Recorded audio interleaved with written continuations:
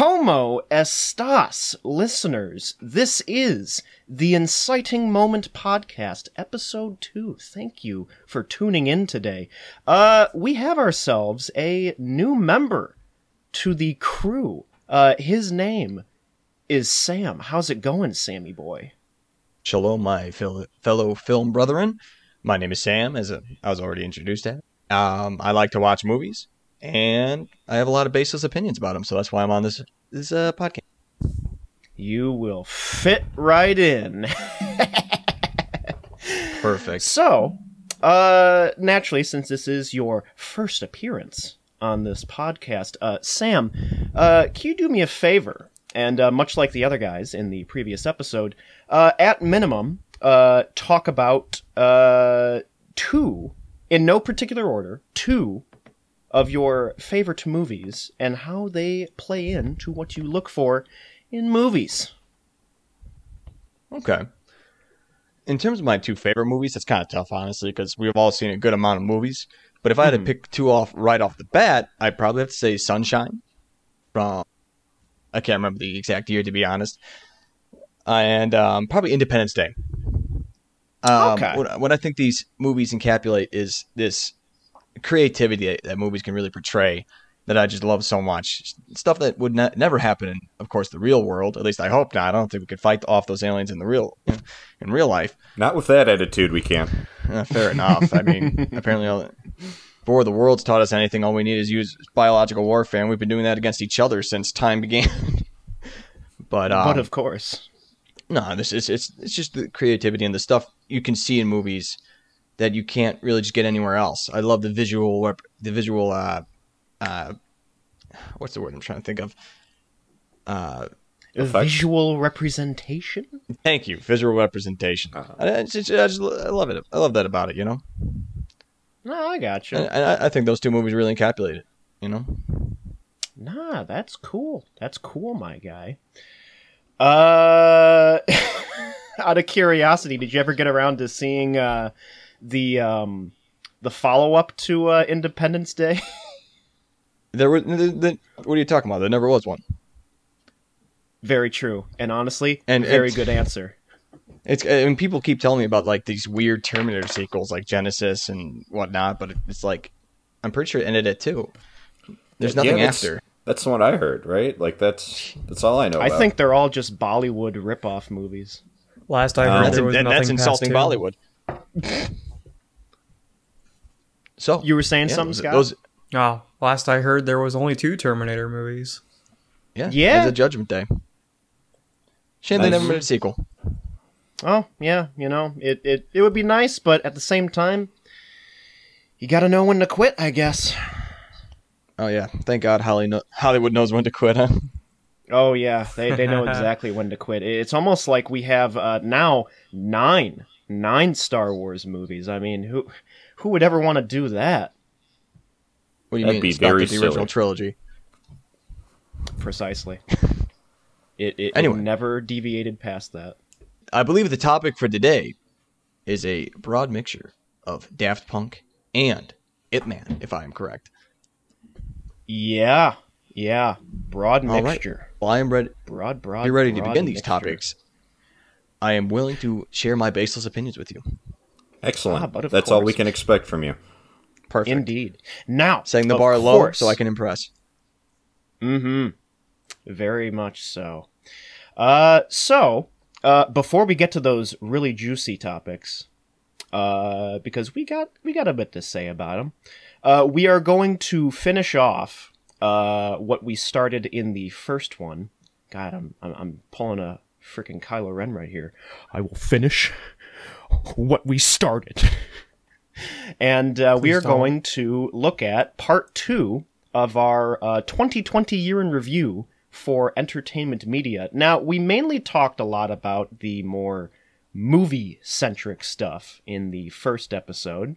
And much like we already established in the first episode, we will sometimes venture into the realm of video games. And in this case, that is what we will be going over with part 2 of 2020, a year in review. Starting off with that, COVID edition. Let's talk about the... Indeed. So starting off with all this, we're going to talk about our favorite company in the whole wide world, which, oddly enough, isn't EA this time around. No. Activision. EA is looking like... Oh, even Activision. Oh, they put Activision to shame. Activision and EA look like Wish they could saints. be Disney. Yes. And in a way, in terms of the video game world, this particular company can be seen almost as the Disney of that industry. We are, of course, talking about good old Nintendo.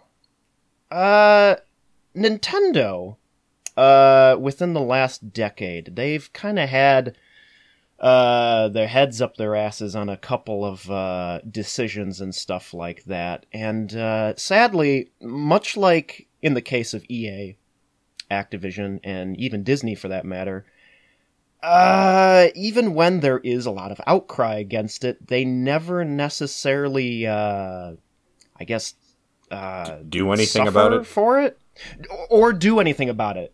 That's another thing. They don't really do anything about it. And when they do, it's very mixed in terms of if it pays off or not. And in this case, Nintendo, they had a particular release of a particular game. That game being a re-release of 3 of their flagship games in reference to pretty much the poster boy of their company, Mario. Mario. Bing, bing, yahoo! Exactly. I see you're familiar. Mm-hmm. And in this game, it acts as a compilation of 3 of Mario's biggest ventures in the 3D realm, that being Mario 64, which, as you can guess, was released on the N64, Mario Sunshine, which came out on the GameCube back in 2002, and Mario Galaxy, which, if I'm not mistaken, was 2007, 2008 on the Nintendo Wii. All of them were, of course, put in HD resolutions, but they are mixed in terms of how they success, actually turned out. Yeah. The effort they put in kind of pales in comparison to what fans have been able to do with the usage of emulation programs, some of which I admittedly have used myself before, and I'll probably continue using. Now, the issue doesn't just come from the fact that the quality of this compilation wasn't all that great. It also comes into the tactics, the decisions they made that are incredibly questionable, but above all else, incredibly dickish. Nintendo, when they announced the compilation, which is called Mario 3D All-Stars, which, if I'm not mistaken, is the second or third of the All-Stars compilation series. They've made other ones for the older games. Man, I remember the original for the Super Nintendo system. Yeah, that was one of my older brothers. That was like one of the first quote-unquote HD remakes of a game. It's like from NES to SNES, they just made the same games but up the graphics. Mm-hmm. Oh yeah, added a little extra sprite work. You know what I'm saying? Oh yeah, and I mean that pixels. was. Oh yeah, and that was solid because like it wasn't the same as just playing the original games that it repackaged. It actually there looked was an extra better, pixel or two. Now, that being said, the problem with that is you can still find Mario All-Stars these days in some channels or another. But I think the point you were going to make, by the time this episode goes up, there very might not be able to purchase 3D All-Stars. Now, why is that, Ian? Yeah, well, that's because when the game was announced, Nintendo said, for a limited time only, and naturally people were like, well, what do you mean limited time only? Is this like a special release that you're only putting limited copies out? And as far as I'm aware of, they put out a decent number of copies. The problem is that they are not going to sell it past March 23rd because they are going to take them off shelves. Now, that wouldn't be a problem because many people are like, well, you know what? I've gotten used to digitally purchasing my games. I'll just buy it on the eShop. Well, therein lies another problem. They're pulling that too. Yes, Nintendo, in an effort to essentially induce panic into their customers, they are saying, hey, you better get this while it's hot because it's going to disappear just like that if you don't get it by this date. And I'm not going to lie, that's scummy. That's pretty That ballsy. is scummy. I almost respect how dickish that is. I know. It's a tactic they have pulled before. It's just this is a major game instead of like a peripheral. Like Amiibos, if you're familiar with them, used to be like super scarce. In fact, some were even exclusive to certain stores.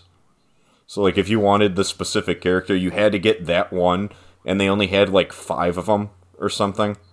I remember the death fights. Yeah. Yes. And it goes further, too. Mario 3D All-Stars, you can at least say it's a game they put effort into, right? Like, in some degree, they've changed it, they've ported it to modern consoles. They had also announced, shortly after, a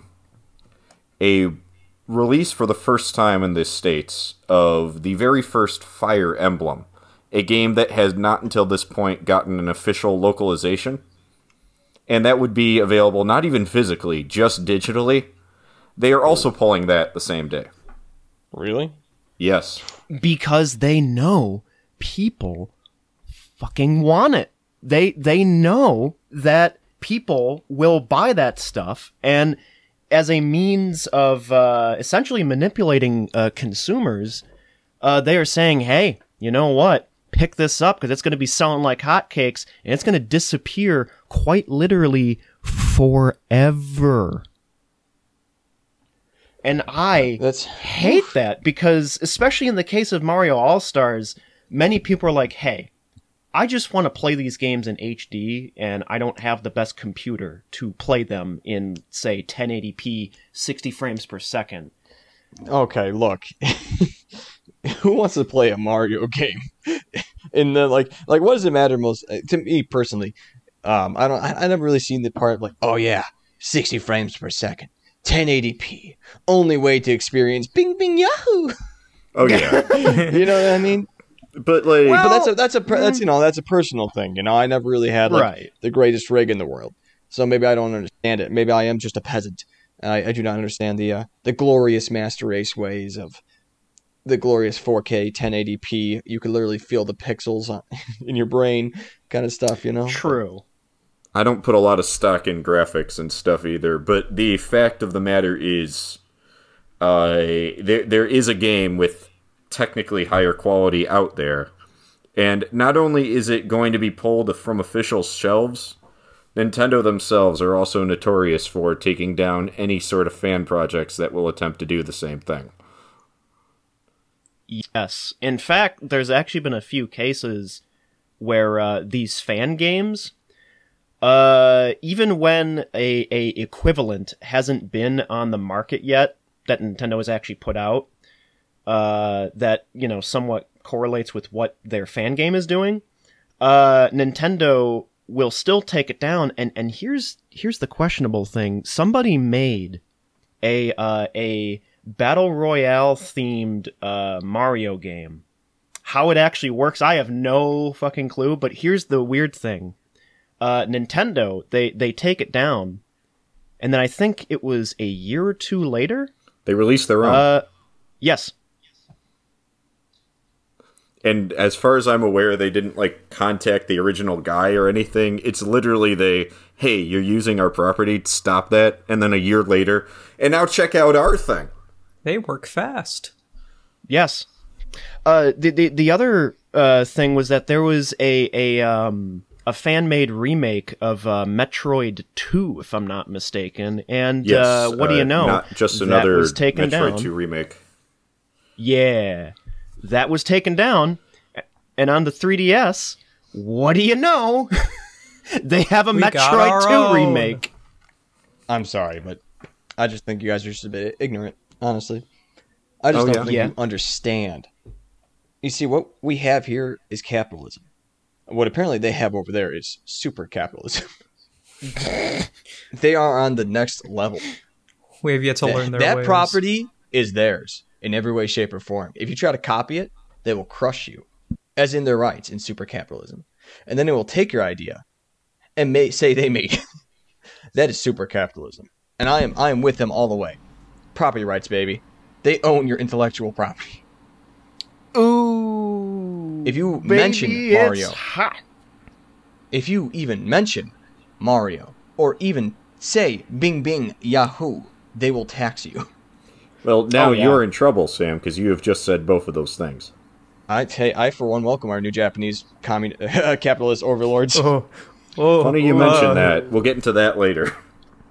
There is one thing regarding Nintendo taking down fan games that I'll bring up in a second. But before that, there was a point made earlier on about being able to play older games in higher resolutions and in better frame rates and all that jazz. And actually, I can understand where people come from, where they are completely fine in the case of Mario, or, if I may have a point of comparison, a personal favorite that I have always wanted to play in 1080p, Soul Calibur 3. You know, some people, they're completely fine with playing these games on the hardware that it was released on. The problem is that with a lot of other people, though, is that because of the improvements in what is capable in gaming consoles, going back to them, it's like, I mean, I still enjoy, playing this, but I don't know, it's just like 480i especially, interlaced. Who in the hell uses interlaced nowadays? It just looks so blurry, and it's just like, I still enjoy the game, but I just wish I would be able to play this in a resolution and in a way that is not even like equal to what games are capable of nowadays, but just with more clarity so that it's just as great as I remember it playing it on a CRT back in the day. Mm-hmm. And so naturally, people who are into emulation, they can do just that. The only problem, though, is that especially in case of the PS2, I can't. I don't have a good enough PC for that, and even then, it is very inconsistent in terms of how accurate it is to playing those. So, naturally, I lean towards being able to play official re-releases where these games are in those resolutions. The only problem, though, is that sometimes those re-releases are botched.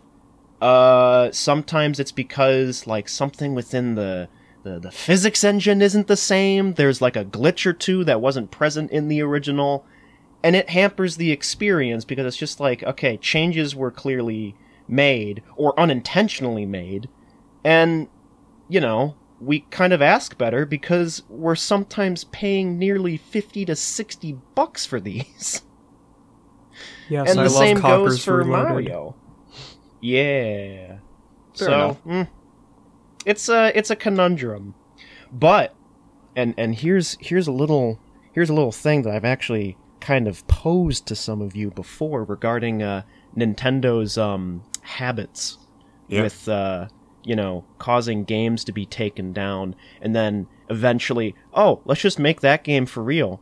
I have a means potentially for how we can meta the shit out of this system. Ian, are you sure So you want to check it. reveal to the public this? Yes, I do. They need to know. And I think you know exactly what I'm talking about. So What is check this, the it. communist cookbook? It's pretty close, I'm not going to lie. He's got a pretty concoctional scheme here. Okay, so I'm just check saying, better it. dead than red. We have a system in place that could potentially motivate Nintendo to make the games that we want. Not just in terms of Mario and the big hitters, but also series that haven't had exposure for a long time, unless you count Smash Bros. So like F-Zero, for example. When was the last time F-Zero came out? On the GameCube, probably, and that was like 2004, 2005? It's GX, been a long time. Yeah, and that was an arcade port. Right. Still Right. the N64 game. That game's great. Oh, yeah. And GX. It's hard in the story mode, but it's so much fun when you can have like multiple people on there. And naturally, people want a proper sequel. There's been like spiritual successors, but they want the real deal. So, here's how we do it. So, a fan works on their own F-Zero copycat game, or they could literally just call it F-Zero, right? And what happens is they make a big deal about it. They spread it all on the internet. Hey, I have put out this F-Zero fan game, and it is right to the core what we have been waiting for. Naturally, Nintendo is going to take it down. But, much like those other projects in the past, they're going to be like, oh, people like this idea. And by idea, we mean our idea. And they make the game that we have been waiting for. And all we have to do is just repeat this cycle. Repeat it over and over again. We do it for Earthbound. We do it for Star Fox. We do it for, all these other things that Nintendo hasn't put out because, to them it doesn't make money. But, once we put out there that people clearly like it, they will most definitely make it. So essentially what you're saying is we do all of the work for them, potentially get sued, and then they profit. Okay. Yes. Well, I'm down for this idea. I just don't want to be that martyr. Yeah, I was going to say, I don't think Ian is saying we do all the work. We're just convincing other people to, so that we can throw it out there, but never actually be in the line of fire. Okay. Because here's the thing. Fan games, it's impressive what they can do sometimes, but, there are limitations because they don't have thousands, potentially millions of dollars going into them. But Nintendo can. So, they can make an official product that is almost identical to what they make, but with even more polish. And yes, it would be a huge commitment. I am not denying that. But you are all sacrifices he is willing to make. Exactly. The sacrificial lamb. Just remember that. And don't worry, the lawsuits will cover the cost of the official game. Well, now, see, here's the thing. Fan games, as far as I'm aware of, lawsuits have only been a thing if they've persisted in putting them out. So, if people comply with it, it's just like, oh, yeah, okay, we'll take it down. And the central idea of the game, the core of it, is, compelling enough. And Nintendo also knows that people want it out there. Oh, the fans have already won. Just not the ones that made the game, or attempted to make the game in the first place, Yeah. It is funny you bring that up, though, especially when you mention Mother. There actually was a fan-made Mother 4 that was unfortunately struck down, but they found a loophole in the fact that they just re-upload it, change a few character art, and just give it a different name.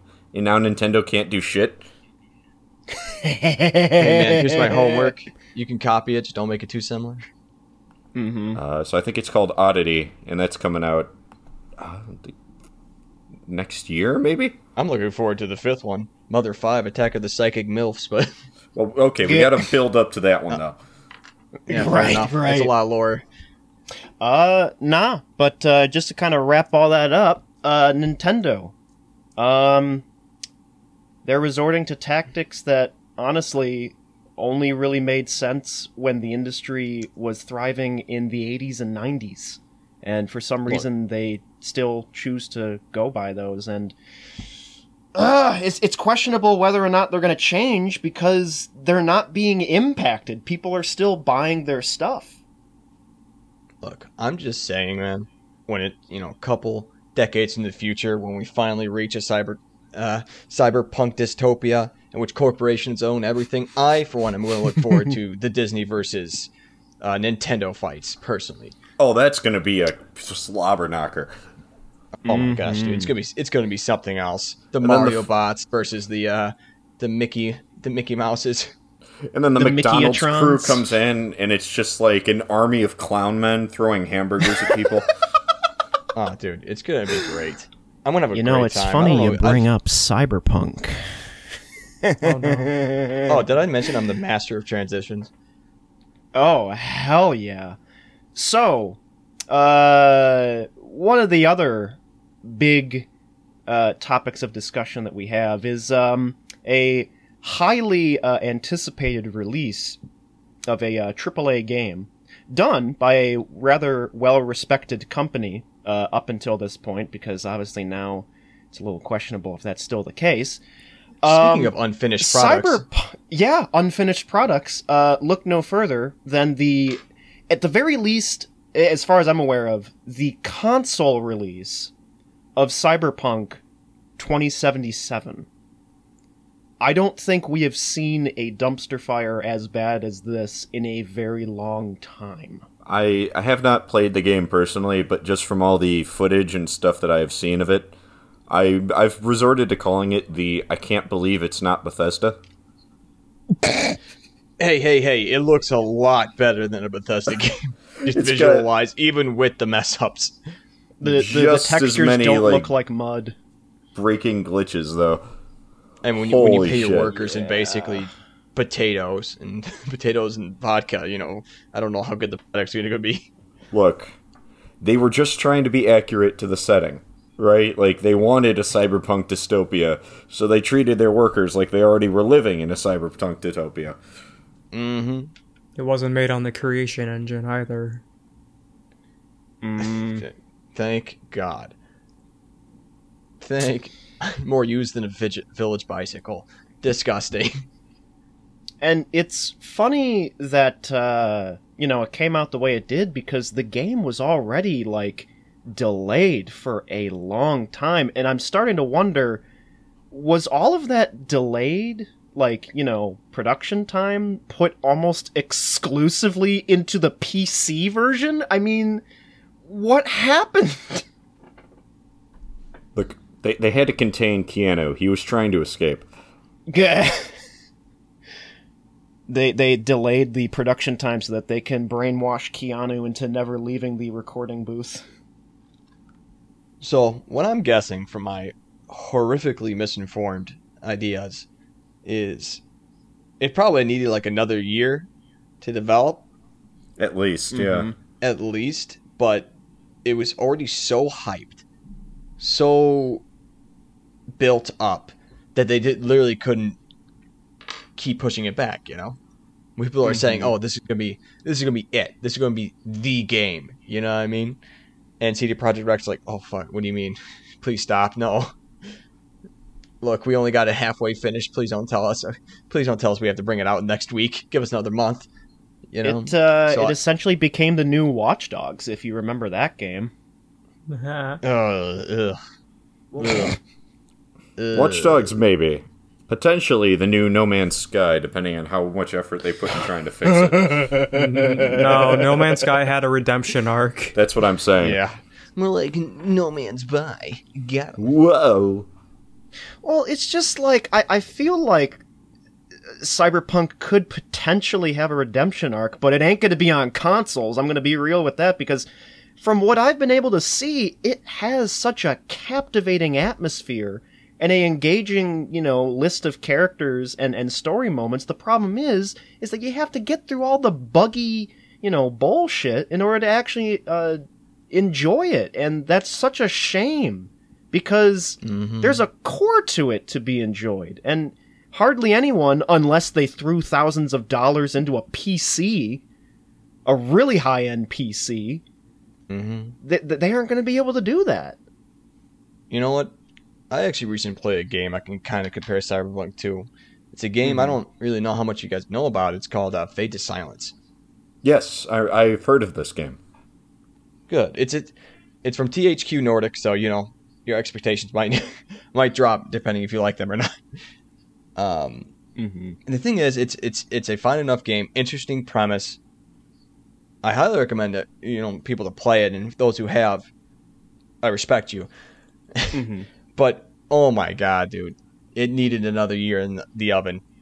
Oh my god, so many glitches, so many like little bugs, which sucks because honestly, I was playing it, and despite all of it, there was this constant thought in my head that given another year, this game could have been fucking amazing. It's good where it was when I played it, but man, under the year, it could have contended with the best of the best, man. And it's a shame. And I feel it's the same way for Cyberpunk 2077. But the difference is Cyberpunk 2077 had the eyes of the world upon it, essentially. Oh, yeah. Like, if it had any fucks, even the smallest fuck-ups would have been awful. But the fact that it was at this level really didn't help. It really didn't help. And I feel for the developers. I don't feel for anyone who pushed the game. You know what I mean? Like, I don't feel bad. Like, fuck those guys who are like, oh yeah, the game's ready. Okay, just ship it out. It's good, right? Like, I don't feel bad for those assholes. But anyone who worked on it, that's got to suck. Granted, I'm a little bit biased. I didn't buy the damn thing. Yeah. And there's mass refunds for it, too. That's actually a good question. Did any of us buy Cyberpunk? I did not. No, none of us bought it, but don't worry. Our opinions. We have a victim here. Well, what are your experiences with the game? Yes, please, Scott. Please, inform us. Oh, no. Well, I've only played about 11 and a half hours of it. So basically more than all of us combined. Great. Good stuff. Yeah. I mean, well, because I bought it on PC because I don't play on my consoles anymore. Do you actually want to play the game? Most I actually spend on a console is on my Switch, but I haven't touched that in a bit. Common theme with it. I like the shooting. Good start. All right. That's about it. Great. Do you like the story at all? I didn't get that far to actually get into it. I only got as far as to like a little bit with Keanu Reeves, and that's as far as I got. Massive open world game. You can make your own decisions. Really prove like who you are in the cyberpunk apocalypse. I like the shooting. Yeah. I was gonna ask what your guys' thoughts on Keanu's inclusion was, but I'm like thinking, is there really anything to say about it? He's a celebrity. Keanu. That's all yeah. I mean, like the internet sweetheart. I mean, the thing about it is like we can't really say much because only one of us has played it.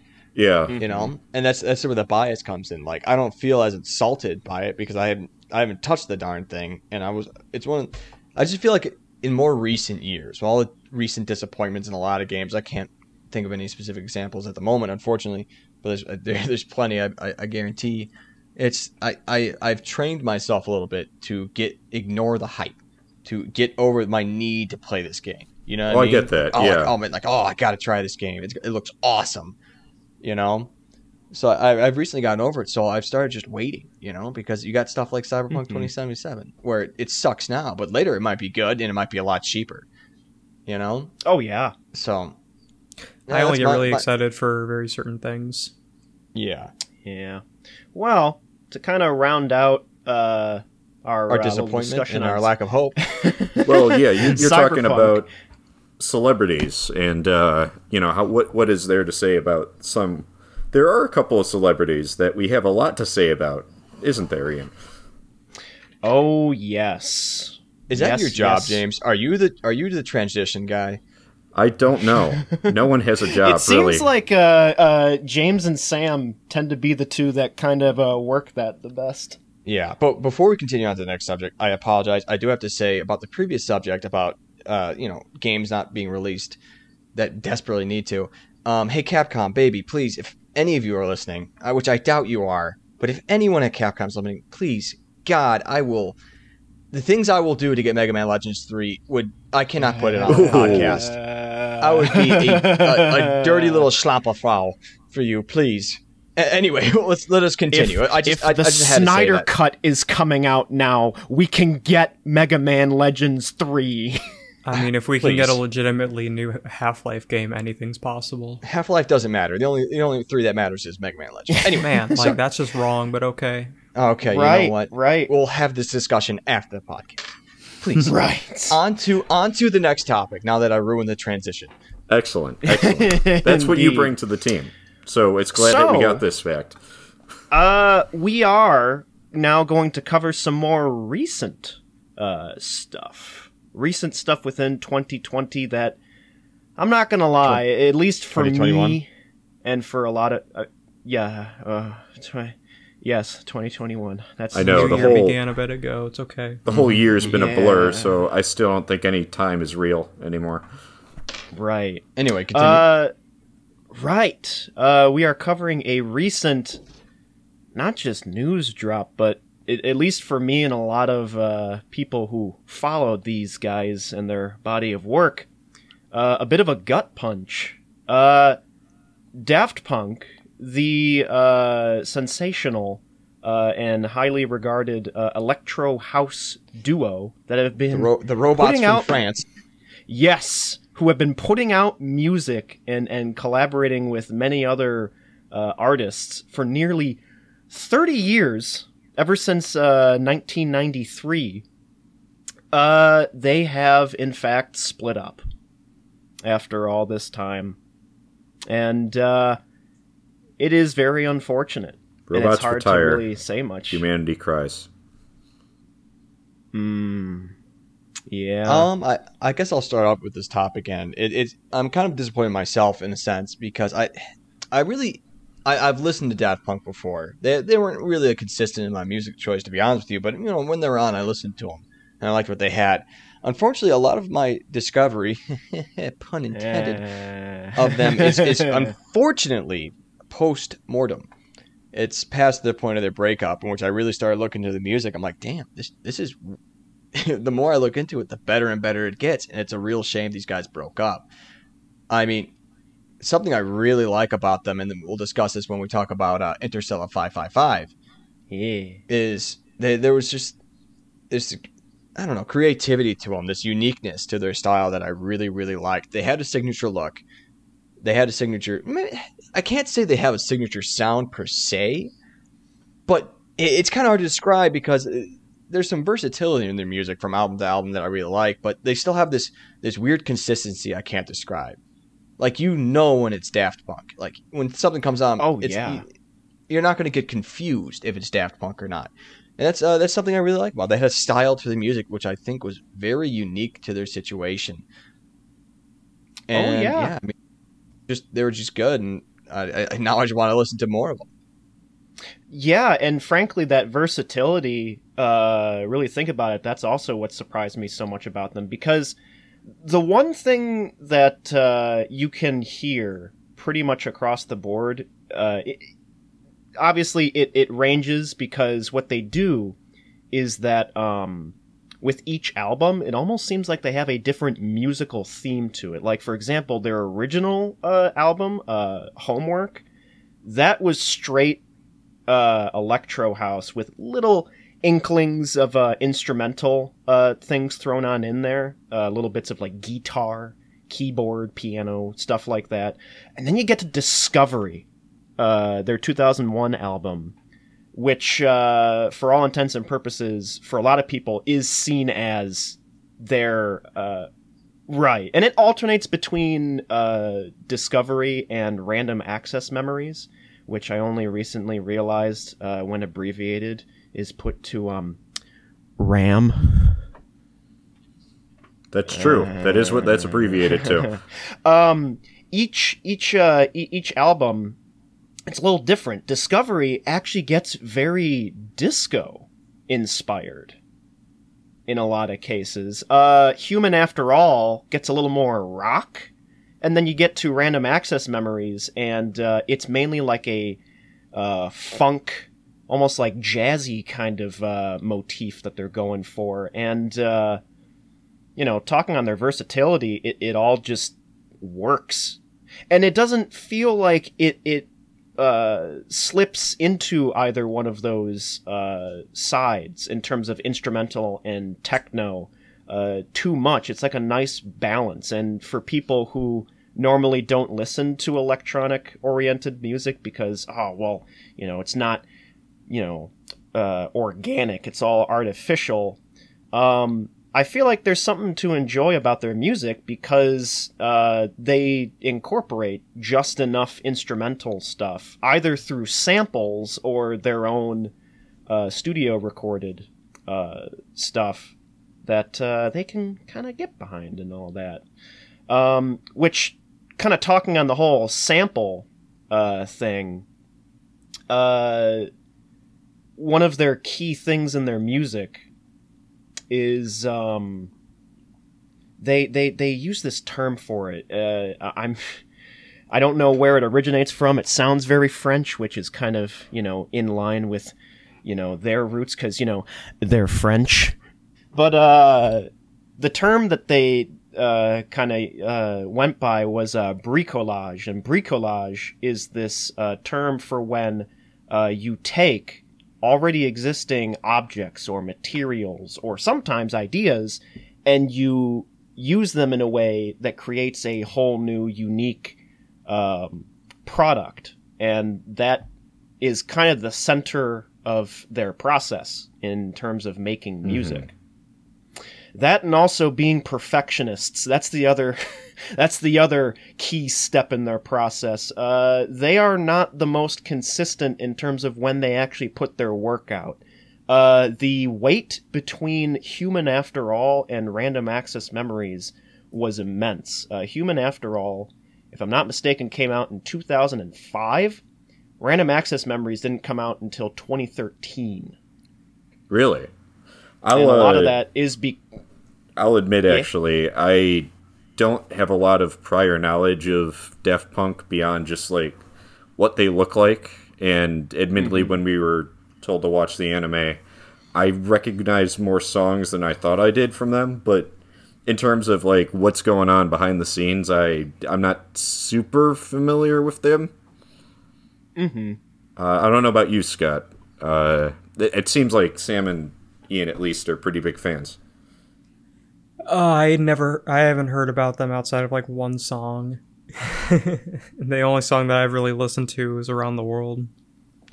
Yeah, I think that was the first song I ever heard from them was Around the World, and it's kind of weird because usually when you get like very repetitive songs like that, I mean that's kind of their thing for the most part. A lot of the songs are very repetitive. Oh yeah, but those are some of my favorite songs from them. Like Make Love is a good one.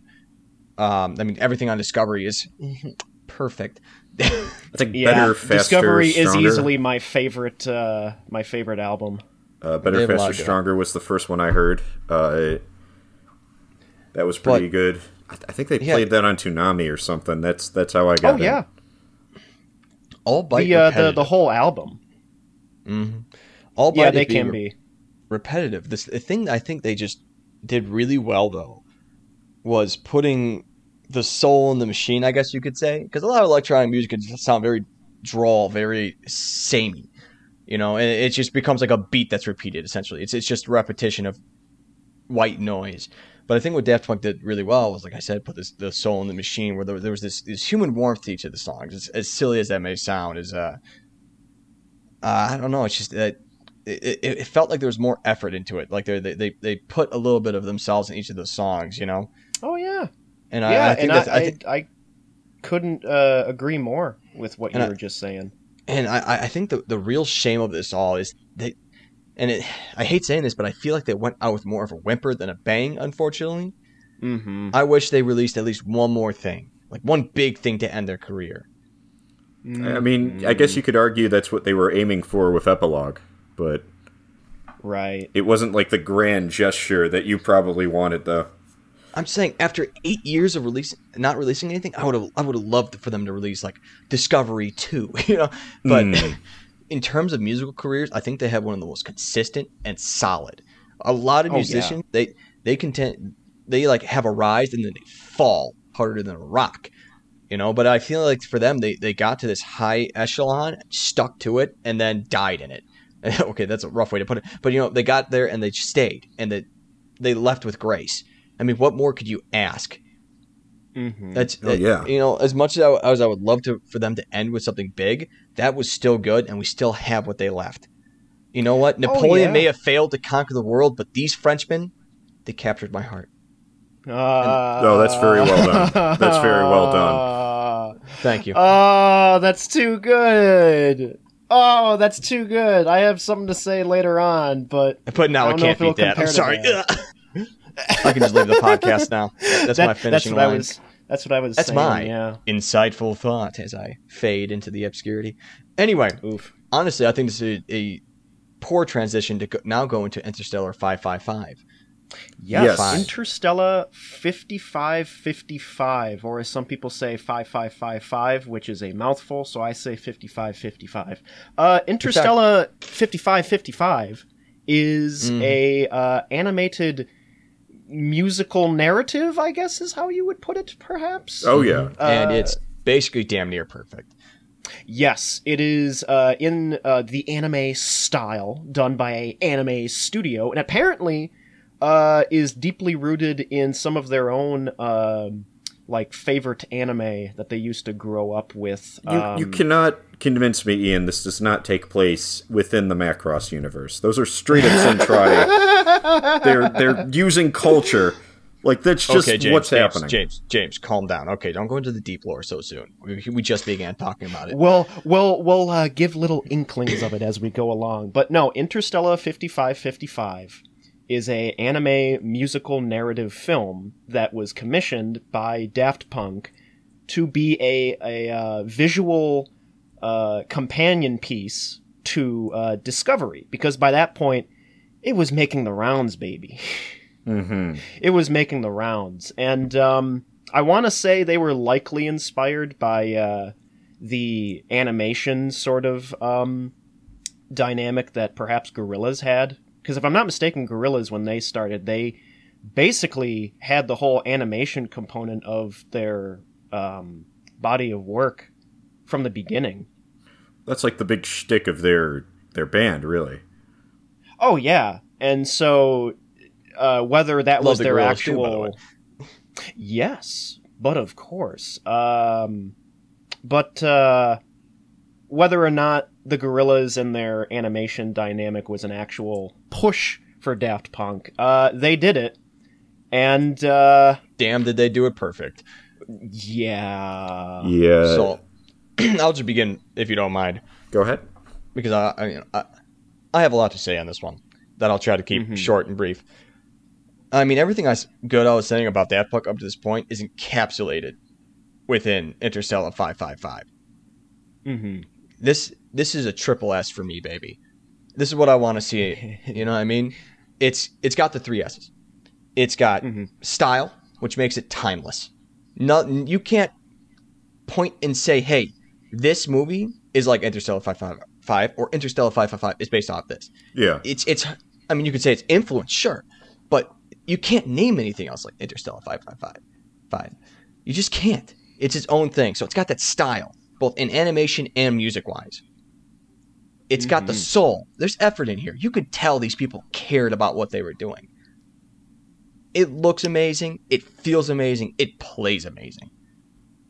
That it does.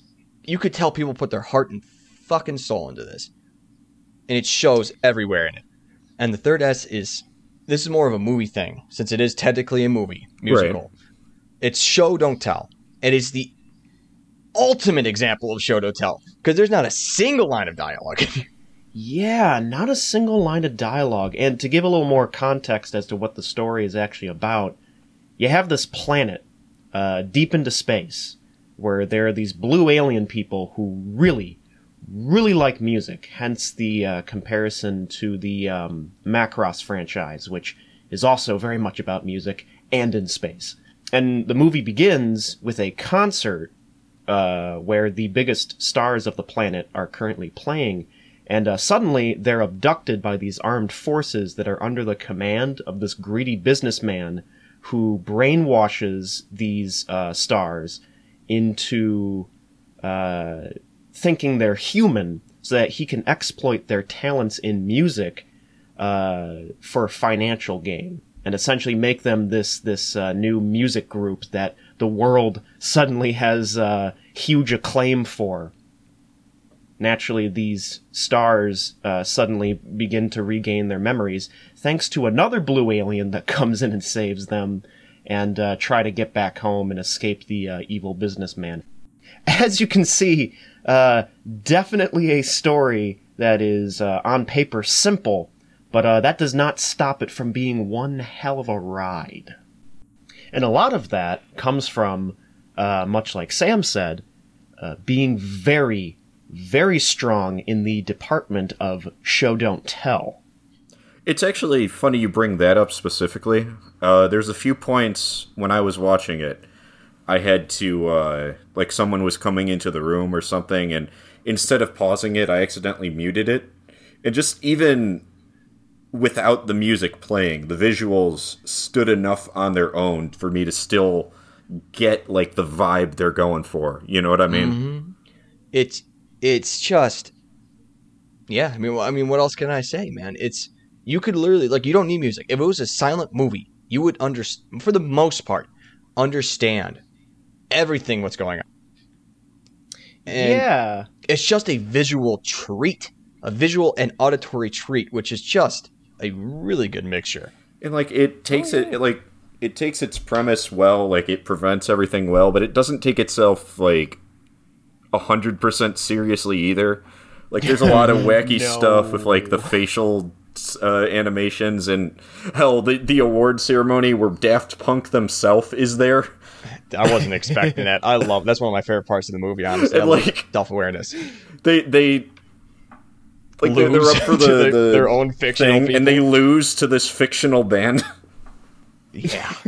And they're happy about it. That was really charming. I'm only going to gush about it for a little bit more, because we are on this time schedule here. Something else I really liked about the movie is this like hopeful nature towards it. Mm-hmm. It's something we just don't see a lot in movies today. It's just I love how cosmopolitan it is, and I think a large part of that is from the fact that these people were born in Europe, which is just like a hodgepodge of different countries, way too close to each other. Yeah, but I love it, man. I just love how it's such a different time, and that's part of the style portion of it that makes it timeless. It's its own I was going to say, it's its own self-contained little story. I just love how, in the end, everyone comes together. You know, all races, all peoples, all these aliens. I just love those kind of stories. You know, it's fun. Oh yeah, they just push past this whole it's just nowadays it's all about race and sex and shit. And this little movie's like, hey man, music binds us all together, man. It doesn't matter about race or sex, or if you're alien or from another planet. We all like a good little jig. And I just, you know what? I just love that. I love that shit. That gets me up, man. You know what I'm saying? So that's all I'm going to say. I feel like I've taken most of the talk time here, so I'm going to let you guys say your little piece. But that's honestly, it's perfect. I want everyone to watch this movie. Musical. It's just a treat. Well, it's nice to know you like it so much. I'm happy that I, expose you to it. But yeah, honestly, kind of going off of what you were saying, I think, especially nowadays, perhaps we could use a Interstella 6666. Because, I almost we could definitely use something like that. I feel like it wouldn't be able to be copied. Yeah, I don't know. Yeah, so, like I said, I'll shut up now. I apologize. I do agree with Sam, though. Like, it's... Because, for one thing, right, the entire soundtrack, I assume, is being used for this, right? Like, that's just the single soundtrack. You need to find an album of similar. That's what I meant to say, album, not soundtrack. It's a similar album that can convey another like tone like this and still, get the message across in a sense. Yeah. And it's a little harder to do, especially now when albums themselves aren't as common. A lot of people put out more singles, I feel. They could potentially use random access memories as a basis, but I don't know if... Because I admittedly have only listened to a portion of random access memories consistently, and... in regards to that particular album, as you can probably guess, one of the songs was Get Lucky, because, that exploded when it came out. Oh, that was huge. My God. When the Russians do a choir at the Olympics, you made it. Oh, yeah. We've come so far to divulge who we are. Yes. Mm-hmm. But I don't know. There's some equally... substancy sort of tracks in there. Touch was actually the track that they used in Epilogue. They kind of spliced it a little bit. They used like the ending choir piece, and I believe they kind of silenced all the instrumentals and just had the choir in the very final few seconds, which, that got me. But I don't know. It could potentially... be the investment, and just the fact that they did it. It doesn't even, to me, have to top Interstella at 55-55. If they do it, I'm just happy that they gave it a shot, because it's just one of those things that, for a lot of people, they could use nowadays. Scott, you've been rather quiet. Yeah, a little bit. Sorry. I like the story that they were telling throughout the whole anime film, how the guy basically abducts aliens and turns them into like Earth pop stars and like turns them into gold records. And that's something else I would like to touch on real quick. And I apologize for interrupting James, but like I said, I got so much to say. So you're the new one here, so please take all the time you need. Perfect. Fools. I actually really like that story beat quite a bit, because it's probably something they experienced themselves as musicians.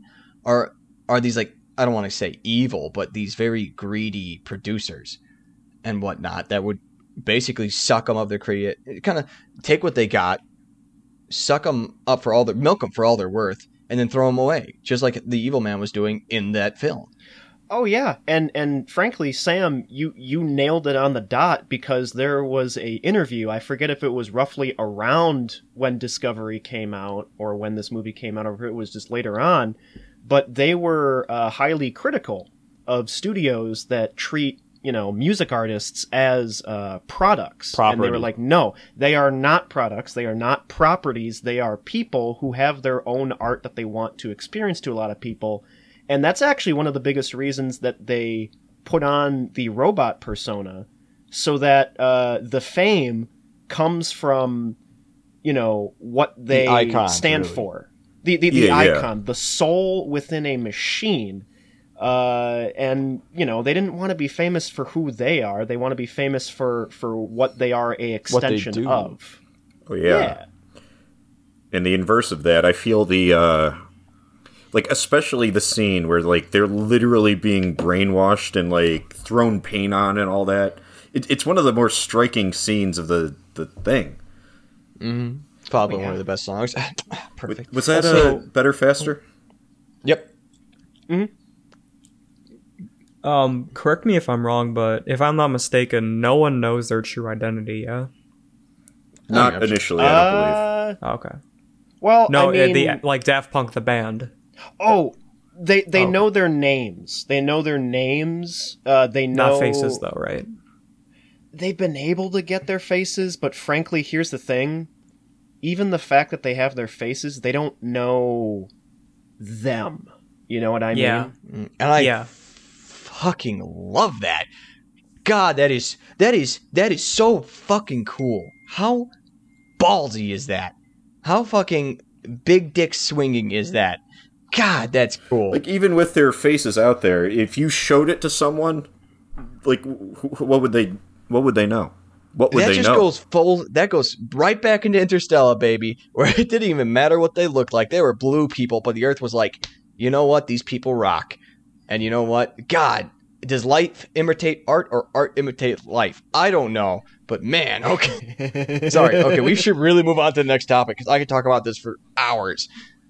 Right. Well, before we do, I just figured, just to round out one last thing about Interstella 5555, is that before, if, we get it, before it comes out, before the sequel comes out, because I would very much appreciate one, just for it to exist, frankly, I want a proper HD release of this, because here's a little something that people probably don't know. Even though this is a pretty popular movie, especially for people who are fans of Daft Punk, it has been out of print for God knows how long, and even the official releases are not consistently good quality. The only thing that exists are DVDs, and apparently, depending on where you get the DVD, it might be done by a different, publisher, and the footage is either progressive, meaning, normal by our standards, or interlaced. And interlaced, much like I was talking about with the gaming stuff, it makes the image, super blurry, and, the edges, kind of, glittery almost. And thankfully, people have been able to make their own proper HD versions with what they have. It could be better, but the only way it can be better is if people get their heads out of their asses, go back to the original source footage, and do a proper Blu-ray release. I would buy the shit out of that. Again, super capitalist here. With the hype of the breakup and whatnot, there's very much a possibility they could re-release it. Yeah. Anyway, don't get my hopes up. Right. I do not wish to be crushed again. Right. There is a fan-made 2K resolution upscale that actually has basically lossless audio on it. Obviously, the means to get it is a little questionable, and, being the ethical man I am, I'm not gonna, shout out where I got it from archive.org. It's there. Mm-hmm. And before we move on to our other little feature presentation that we are, of course, going to get to, I guess one man's fight against the entire Japanese government. I guess for a lot of people who, because there are people who have this stance, who perhaps don't quite understand what the big deal is with their breakup, or just go I don't get it. They don't seem that great. I don't get why so many people are basically heartbroken. Oh yeah, people are losing their shit over this. Oh yeah, and I mean, Epilogue is a punch in the gut, but it's also a bittersweet one, because even though we don't know the answers as to why they split, knowing their process and how they only put out stuff if it's a good idea, they probably just, ran out of them, and they don't know where to go from there. And for a lot of people to understand the relationship fans had with them, it's a lot like if you had a really good friend of yours, and they do a lot for you as a friend. A lot of good. The only problem, though, is that this friend, they are very, very infrequent in when they actually slip in and out of your life, because they have their own commitments that they go to. They're very busy people. But what's beautiful about that dynamic is that when you do meet back up, the amount of time in between meetups is almost pointless, because you pick back up right where you left off, to the point where it feels like no time has passed at all. But there eventually comes a time where your friend, after a unusually long absence, longer than usual, he does come back, but his reemergence kind of comes with a bit of a gut punch when he tells you that he has to leave very shortly afterwards, and he does not plan on coming back. And the path that he has to take is not one that you can follow him on. He has to go alone on it. And admittedly, it is sad that someone who brought a lot of, warmth and stuff like that has to go. But I think when I was talking to Sam about this, he put it best. And Sammy boy, how was it that you put it again? Do not cry because it's gone, but smile because it happened. Like, thank God we live in a world where something like Daft Punk could happen. Yeah. You know what I mean? And I wish for it to happen again. And you know what? Maybe if we're incredibly lucky, they'll rise from the grave for one more thing. If we're lucky. I mean, it's not likely, but you never know. Human after all, baby. Anyway. Oh, yeah. We really should get on to the next thing before someone starts crying. Because if I start crying, someone start, you know how it is. Right. All right. Anyway. Well, hey. Feature presentation, here we go. This movie, of course, was recommended by our good boy, Scott. And without further ado, Scott, can you give us a brief overview of the film of choice? And perhaps also why you've chosen it. So the film that I chose was Ip Man from 2008, starring Donnie Yen, the Madman. The Mad Lad himself. Mad Lad. I chose it because it was on my list for a while, and I like martial arts films, even though I haven't seen most. I like Kung Fu Hustle, and I like whatever... That's another good About one. Similar in the realm of realism. I like a good movie where people punch each other, you know? Right I can on. It's a respect that. fun time. I can respect that. And so it's basically about the guy who trained Bruce Lee. Kind of. Yeah. Well, I mean, he later does in his life. Yeah. As in, like, it kind of represents... I'm sorry. I'm giving you sneak previews of my thoughts on the movie already. It's basically about, like, from what I could tell, how he grew, like, trained in when Japan occupied China in World War II. Okay. So, I really liked the film. And obviously, we kind of alluded to some of the more questionable things that this movie kind of incorporates, but we'll save that after we kind of go over just the core of the movie, which is the filmmaking, choreography, and just overall quality of all those things prior to going into that. So I don't know. I starting thought off it was with I thought it was very, very realistic up until the moment he marched his way to Japan and struck Hiroshima and Nagasaki so hard it exploded. But, you know, up until that point, I thought it was pretty spot on until he took on the entire Japanese military single-handed and then, said that, oh, yeah, the Americans did it. Very humble. Very humble. I don't know if that was real, though. It's a very controversial scene, to be fair. Very controversial. I mean, very action-packed, though. Oh, my goodness. When he ripped out the heart of the... Okay, I'm sorry. Whoa!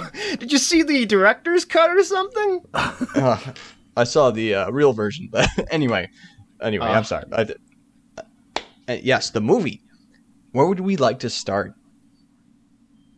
Well, I would like to first just, give my general thoughts on it. In regards to this movie, I think it was overall pretty solid, I would say. I think it's a easy to get into movie. It's not trying too much, but at the same time, there's still effort put into like character threads throughout the film, and particularly, Ip Man himself. I think with a few minor things, potentially more than minor things I have with how they actually portray him. Ip Man is a pretty solid protagonist, and Donnie Yen does a fantastic job portraying him. I think it's very clear this movie has something to say. Now, whether or not that's what it has to say is good, we'll get to that. Mm-hmm. The choreography, top-notch. Oh, God, yeah. Nothing got to levels, maybe little inklings of it here and there, but overall it does not fall into like Star Wars prequel-y kind of choreography where it turns into a dance. It feels like a very coordinated sequence of martial arts, fisticuffs, which naturally it should be doing if it's all about martial arts being the core of not just the story, but just, what drives the overall plot forward. It is the center focus, really, what causes things to escalate, as well as the answer to, the conclusion and all that. And what I liked the most is that the philosophy, or rather the challenge of philosophies behind martial arts, was probably the most intriguing part of the movie for me. And how, especially with the Japanese general, General Mura, and how, admittedly, I'll definitely say that his motivations are a little simplistic, but at the same time, it comes from his own philosophy of what martial arts are about. He's all about the ferocity and just brutality that martial arts can inflict on people, whereas Ip Man, very representative of, what Ip Man was about in real life, he sees it more as a means of defense, never attack, almost like the same fashion that the Jedi kind of think of, using the Force and stuff like that. And there were specific lines had that to bring it up. There were specific lines that I felt, particularly from Ip Man, kind of, boil that down. Like, for example, he gets challenged a lot by the townspeople constantly because, well, he's the master, and they're like, I'm going to prove that I'm pretty good, or even just to get a little refresher on the tent poles of martial arts. And this guy is like, oh yeah, theoretically, this is all about this, that, and doing all these things. And Ip Man is not about, complicating the process of martial arts. And what is representative of that is when he says things like, stop reciting, theory and just hit me. It's not about style. It's about you. And I love that. It helps too. Wing Chun is such a defensive style. I mean, he never hits first, to my knowledge. No. He always lets them come to him. Most of the moves are about like slapping the opponent's arms away or catching their feet or something, and then just one solid counterattack. Or flurry of them, because my goodness, his hands turn into machine guns at you can feel the impact of those rapid jabs, definitely. Mm-hmm. And, rapid impact, I mean, one of the other things I really liked, and I was surprised by, was the sound design, in particular with the fights. It never felt too, I guess, over-exaggerated. It felt just right and very, very snappy and punchy. And I know that's a very simplistic way of describing it, but there's like crunch and texture to like the impacts that these, characters are inflicting on each other. And what I liked is that, especially when like General Mura is fighting, his sound design for when he punches people, it is so much deeper and just heavier and louder, and just the dynamic impact of it, there is a huge difference. And I like that kind of stuff when people, they don't stop the story at just the script or the visuals. It makes its way into the sound as well. I like it when people do that.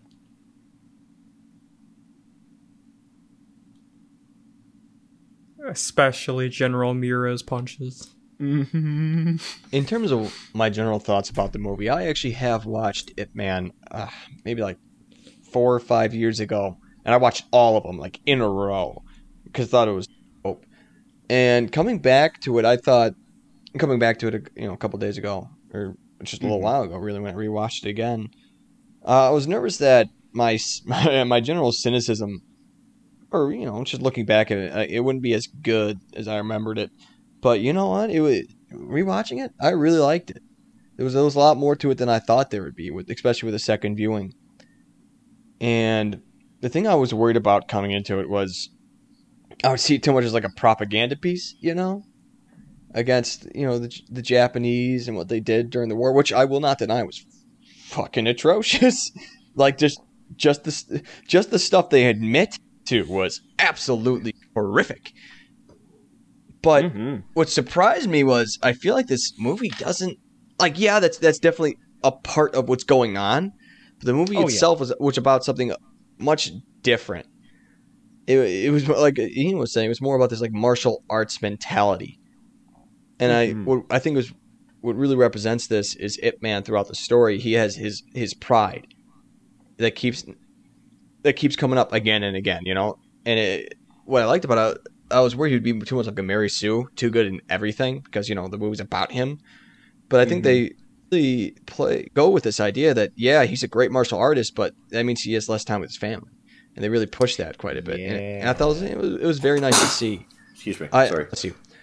I didn't really like how little he got hurt. I was going to bring that up. He's borderline invincible in the fights. I think he gets hit like 3 times in the entire film. And that's basically by the final boss. Yeah. Yeah. Jin had some really like cool flips and stuff, but he was blocking them all over the place. Something I didn't like when I was rewatching it was the color palette of the movie. Holy crap. Yeah? Dude. Gray everywhere. Gray, brown, depressing. It's very muted, yeah. There were a couple bits of cyan. And jade. No, something that I realized, though, as I continued to watch it, was I think that was kind of the point. Oh, yeah. Because there was some color in the beginning before the Japanese got there. It's like little bits of like flowers and tapestry you see, and that's a little bit of the colors, and it helps. But when the Japanese come, I swear to God, I thought the movie went black and white when I was really looking at it. Oh, yeah. It just looked like an old, I guess an old martial arts movie once you think about it like that. But something I really noticed during the final fight specifically, if you really pay attention, you can almost see the color like come back, not only into the people, but just like the surrounding area. Like the blood that's being sprayed during the fight is so colorful in contrast, and it was a really nice little detail that I thought was very cool when I rewatched it. I think they did that as a reason to like show like how lifelike the city was before the Japanese took over, and how lifeless it became once the Japanese like started putting all these restrictions on like food, and like basically everyone was like in near poverty, had to work like in basically coal mines, and like once like Ip Man won at the end, the color started coming back because like the Japanese, I want to say, hold on the city was loosening. Yeah. And Ip Man was this force for good, even though I don't think that happened at all in real life. Well, it's cool too because there's kind of a book ending of I guess you'd call it like B-roll, where it's just showing the forces marching in, and like it zooms in on that one dead like Chinese man, and it shows that after he wins too. It's kind of like they show it when they're coming in, and it shows them like pulling out, and instead of focusing on the atrocities, it's focusing specifically on the people. Yeah. Ip Man represents this general like defiance of the Japanese will over them. Like, no matter what you do to us, we will stand true to what we are and our methods of life, essentially. And I think that's kind of, I guess it is kind of propagandist, because I don't think I don't know too much of history, but from what I've researched on Wikipedia, the most trustful website, the free Wikipedia, is, I think they really use them as this sign of Chinese nationality or identity that was tested by these foreign aggressors, essentially. And it is very propagandistic, and I think it shows a lot later in the other in the many sequels to it, man. Holy shit. Okay, I remember the second one is very blatant with that. Oh my god. Yeah, one prequel. Good lord. I don't think I've seen the prequel. But yeah, they really push it in the later movies to the point where it's kind of takes away from the movie, honestly. But in this first one, I think they balanced it very well. And I did really like the action. I'm not generally a huge fan of like those kind of martial arts movies. Sometimes I do feel like it's more of a dance than an actual fight, but sometimes I like that. You know, it's very nice to see and look at. As far as I could see, there were only 3 shots where I could see any kind of like wire work. They kept it pretty grounded for the most part. Yeah, in comparison to a lot of other shite. But yeah, I kind of liked the focus on the martial arts thing, and that really showed through with Captain Mira. Or Mira, I can't remember his name specifically. Mira. But like he was like, no, like I'm not here to. He really wasn't. I don't know how to describe it. He was more focused on the martial arts aspect, and I feel like he was more human than the other officers. But honestly, from what I hear, what the Japanese did. I mean, even in that, some of his subordinates literally shot them like dogs the second that they actually had an upper hand. Like, it still shows the mentality. And I think it's not as bad in this movie as the following movies, because it's damn near distracting later on. But the sentiments of, or rather the anti-sentiments towards whoever the antagonist is, very much so is heavy-handed. General Mura, yes, he is the more human of the antagonistic figures.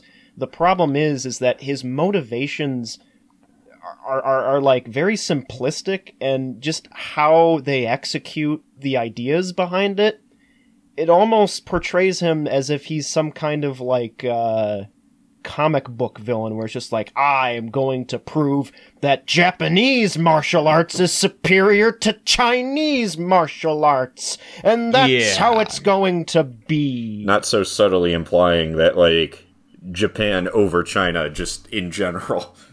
Yeah. And let's I want to cover one particular thing.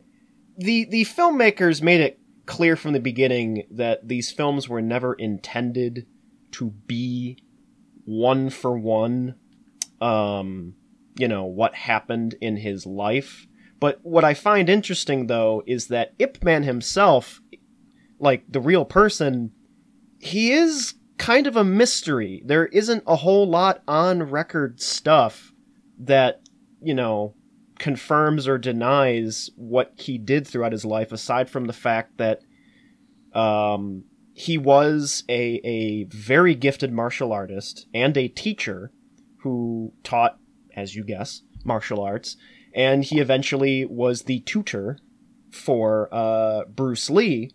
But aside from that, not many people can find much. And so what I do find interesting is that they are trying to have some kind of almost legend sort of tale to him. The only problem, though, is that obviously I don't have any issues with taking something in reality and having some kind of fictional journey with them. It's just how tasteful the fictional liberties are when you actually execute that. And in certain ways, I'm not a huge fan of that, because to just enlighten a lot of people, not only here but also listening, where things in reality stop in comparison to the movie, Ip Man in real life was approached by Japanese forces and asked, hey, can you teach our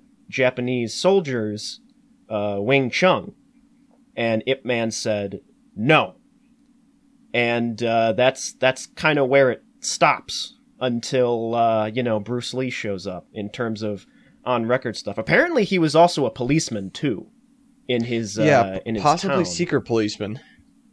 Yeah. That's, I feel, leaning more, too, into the propaganda aspect of things, because you have to remember, while watching this movie, this is a real person that actually existed, and the fact that the film is turning him into essentially a folk hero, Yeah. You got to be careful with that. Yeah, because it makes you wonder, are they almost, in a way, trying to use and portray Ip Man as this, unrelenting hero that brings justice for China as a means of propaganda? And to me, I don't know how to feel about that. It's kind of like what do we have? That's a good like Team America, but not ironic. You know what I mean? Not self-aware. Yeah. Where it's like we're completely over-grandializing everything. And I think we should make this point now, because if we don't, it's probably slightly disingenuous. American media has just as much propaganda in it in certain aspects. Oh, yeah. Sometimes worse. Like the film that we had discussed for a test recording, Transformers, for example, very pro-military. Yeah. Much like the rest of Michael Bay's filmography, he kind of works that in somehow. Yeah. Mm-hmm. Didn't he direct that 13 Hours movie that came out a few years ago? I believe he did. Okay. Alrighty. Overall, decent movie, but still we are generally worried about like the propaganda nature of it. Oh yeah, and I mean, here's the thing. Out of curiosity, and because I had the time to do it, I did watch the second Ip Man film, and I'm not gonna lie, my recommendation for people is just watch the first movie and only watch the other ones if you just want to see more, if you want to see it progressively get worse. I mean, the choreography just for seems more to be action, consistent, because yeah, the only problem though is that for me in the second one there was so much of it, and the motivation behind why it's happening is so, paper thin, that it made me bored of these action scenes, and I shouldn't be thinking that. And the other thing is that, I think the first movie is solid for a lot of its different choices and all that in terms of filmmaking and also, little minute story related stuff. But frankly, all of the things that I really liked, they actually are nowhere to be found in the second one. For one thing, I agree with the color grading in this movie. I liked the shift. Problem is, though, is that the second movie, oh my god, it's color graded like goddamn Transformers. Everyone looks like a carrot, and like anything that is remotely dark in the image is a like overly saturated teal. It baffles me. It does not look good. And then we're talking about some of the like anti, foreign sentiments in the first movie. Yeah, it's there, and to some it might bother them, but frankly, it doesn't ruin the whole movie. It's unavoidable in the second one. Don't they actually to the use point the term where white devils? I was actually getting a little annoyed. Yeah. Oh shit! Yeah, I don't they remember refer that. to the Englishmen as white devils because they were resorting to sneaky tactics. That movie portrays just about every Caucasian character in that as conniving, deceptive, and constantly having bitter hatred boil in their chest. There's a bit of that in the first one too, though, with Jin. Everyone calls them like out of towners. Yeah. I have to say that situation is a little bit different when they're in a literal invading force. Well, they weren't at the beginning of the movie. Yeah, they just wanted to make a school in the city that they were in. But, like, it was less that they were beating up the martial arts masters and more that they were just out of town that it seemed like they were focusing on. I mean, those I don't think they meant that like these guys are foreigners. I think it's more of a, hey, these guys are from another town coming to our town, beating up all of our masters kind of thing. I don't think that was like more like, these guys are foreigners. That might be true. They were still doing Chinese martial arts. That might be true, yeah. Yeah. So, yeah, that sounds a little bit different, but I mean, yeah, I think we all said what we kind of needed to say about this movie. Yeah. So overall, I guess closing thoughts on it. Would you guys recommend, in the very least, the first Ip Man to people to view? I would recommend it, and I would recommend stopping at the first one personally, unless you want to skip to the third one just so you can see Mike Tyson. Yeah, if you want to see Donnie Yen beat up Mike Tyson and Bruce Lee. Yeah. I agree. I think it's something worth watching, but you have to keep a mind of, like, just what they're portraying and, like, how they're trying to get certain pieces of information across. Mm-hmm. But otherwise, all I gotta say is watch Interstellar 5555. It's so good. That, too. I would also recommend people watch Interstella 5555 because... it's also just an hour long. I don't know if I mentioned that. Yeah, it's basically perfect in every way, including its length. Anyway, yeah. Yeah. I think this has been our insightful moments. Yes, indeed. Now, the only other thing we got to do is just for the viewers to watch on their own time in order to tune in for the next episode. We are going to be moving down the rotation for the recommended movie. And for this week in the rotation, it is none other than the newcomer himself, Sammy Boy. Buttering me up to keep me on. Okay, I see how it goes. Infini. 2015 Australian horror film called Infini. I'm not going to say a single word about what it's about, because that's part of the charm. Watch it. It's really good. It is on Netflix, if I remember correctly. Last time I checked, it was on Netflix, but it's been a hot minute since I've seen it. That's good. Okay. Can you spell that? Okay. It's basically infinity, but without the itty part.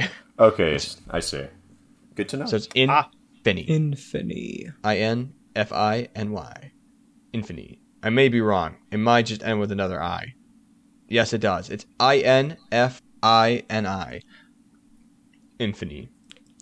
Showing that the Australians can apparently legally do rated R films. Right on. There we go.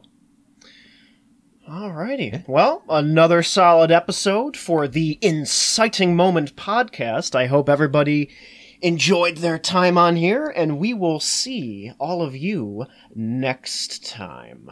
Bye-bye, everybody. Bye. Bye-bye.